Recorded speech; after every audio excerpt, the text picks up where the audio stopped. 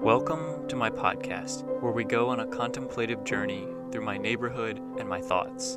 I hope you'll enjoy hearing me ramble about my experiences, lessons, and questions on a walk with purpose, a walk with meaning, a walk with Paul. There's a different reality than our expectations were set to be, and we need to give ourselves time to let our perspectives change, right?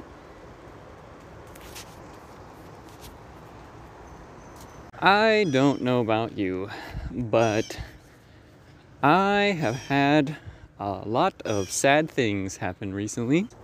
Mainly, I applied for a job that I felt like a perfect fit for me, but unfortunately, I didn't get it. And that's pretty sad.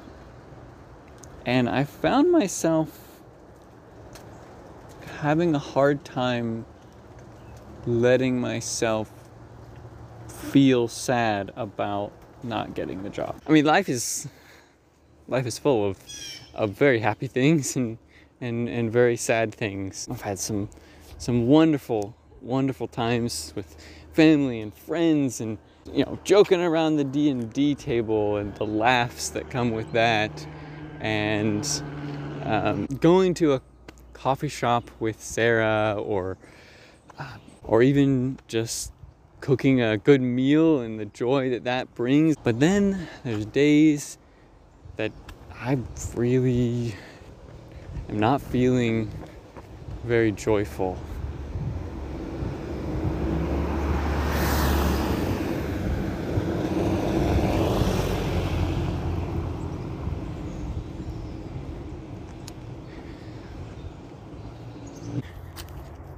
Do you let yourself grieve? And I'm not just talking about like for someone who's died, but like, do you let yourself grieve the small things?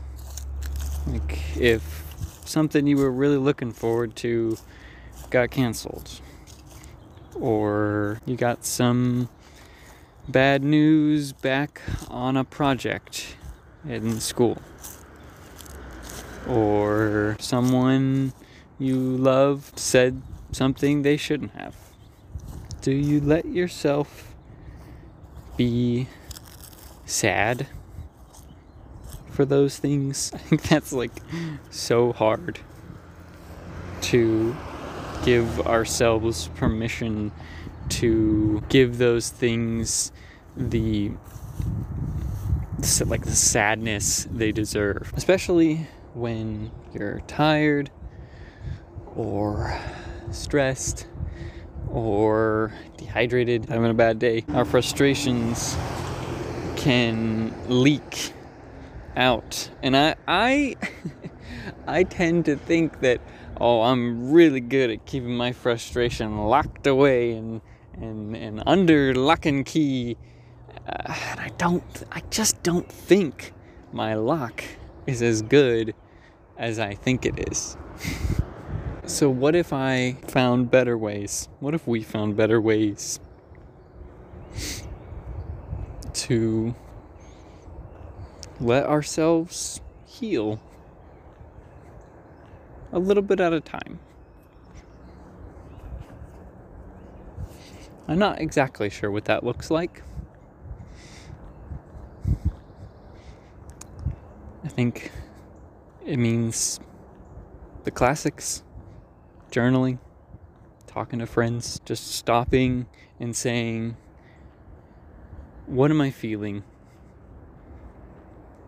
How should I respond to it? Just asking ourselves, how am I keeping anything locked away? Am I holding on to anything that I need to let go of? I think grief is about surrender. It's the time of sadness and the emotions we have are almost us taking a moment to consider what could have been and what is no longer going to be. And it's taking time to process and accept that that is no longer the reality, that something else is going to happen. There's a different reality than our expectations were set to be. And we need to give ourselves time to let our perspectives change, right?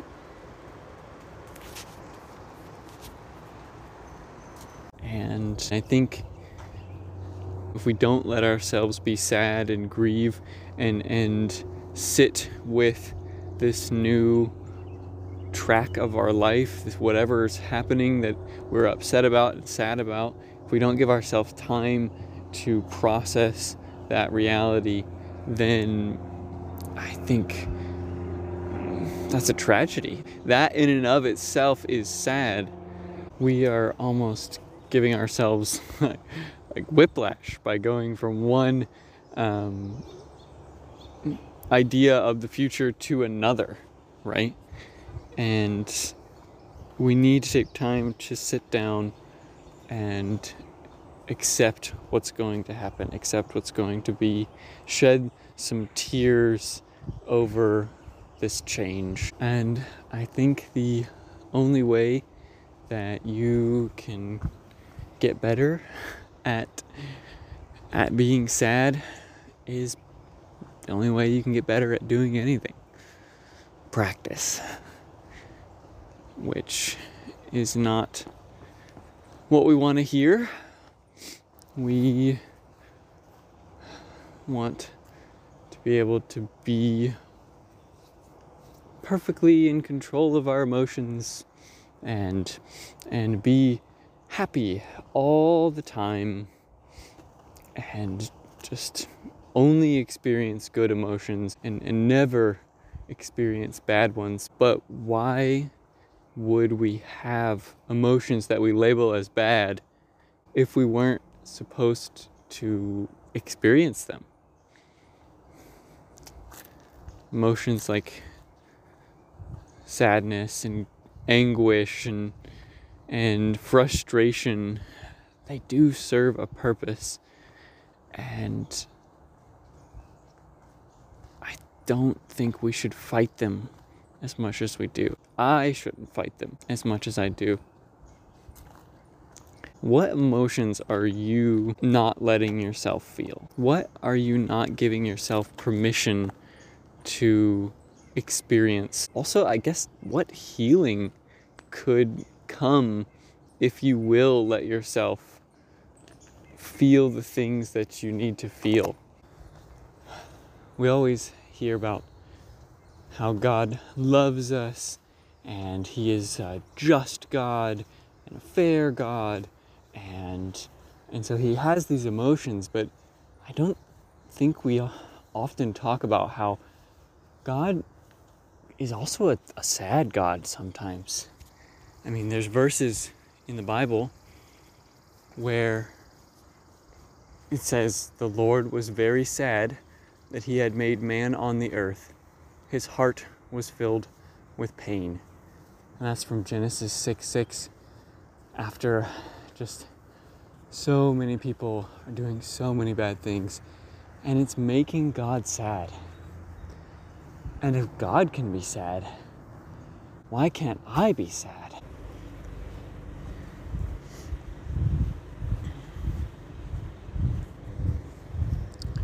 If you know anything about the Bible, there's one book that's known as kind of an emo book, and it's a philosopher. We don't know who it is, maybe Solomon, who knows, but he's really sad, and he's basically asking, like, why are we here? Everything seems meaningless in the world.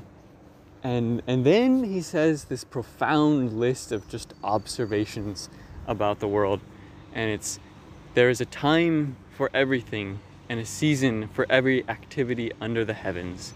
a time to be born and a time to die, a time to plant and a time to uproot, a time to kill and a time to heal, a time to tear down and a time to build, a time to weep and a time to laugh, a time to mourn and a time to dance, a time to scatter stones and a time to gather them, a time to embrace and a time to refrain from embracing, a time to search and a time to give up, a time to keep and a time to throw away, a time to tear and a time to mend, a time to be silent and a time to speak, a time to love and a time to hate, a time for war and a time for peace.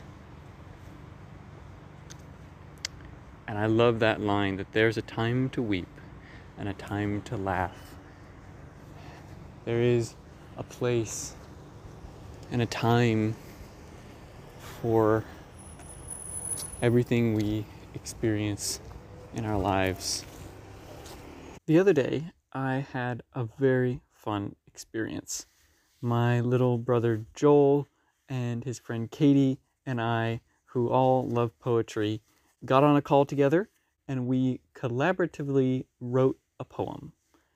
And it just so happens this poem is perfect ending for this podcast.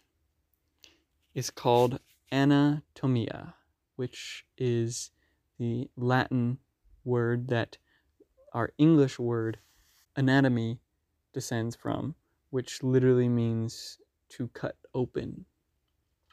So here it is, Anatomia by Katie, Joel, and Paul. Surgeons, scientists, and doctors of medicine slice us open and search with a grin, looking for scars, something tainted within. What lurks beneath the faces we wear? How would it look if the skin wasn't there? Would we know ourselves if our bones were bare? Seeing our guts strikes us as wrong. Those tubes and tanks that we've had all along, somehow they look like they don't belong. But how can we live with our insides out? Is our expression muffled behind our doubt? Can we know the truth if it's only lies we spout? Everything connects, from the tongue to the toe. The passions, the problems that we never show, lie deep in the heart where we don't dare go. So where is your heart? Is it stitched to your sleeve? When someone is watching, do you let yourself grieve? How can you flee, hide, and let them believe that nothing is wrong? Is your silhouette sincere in the story you weave?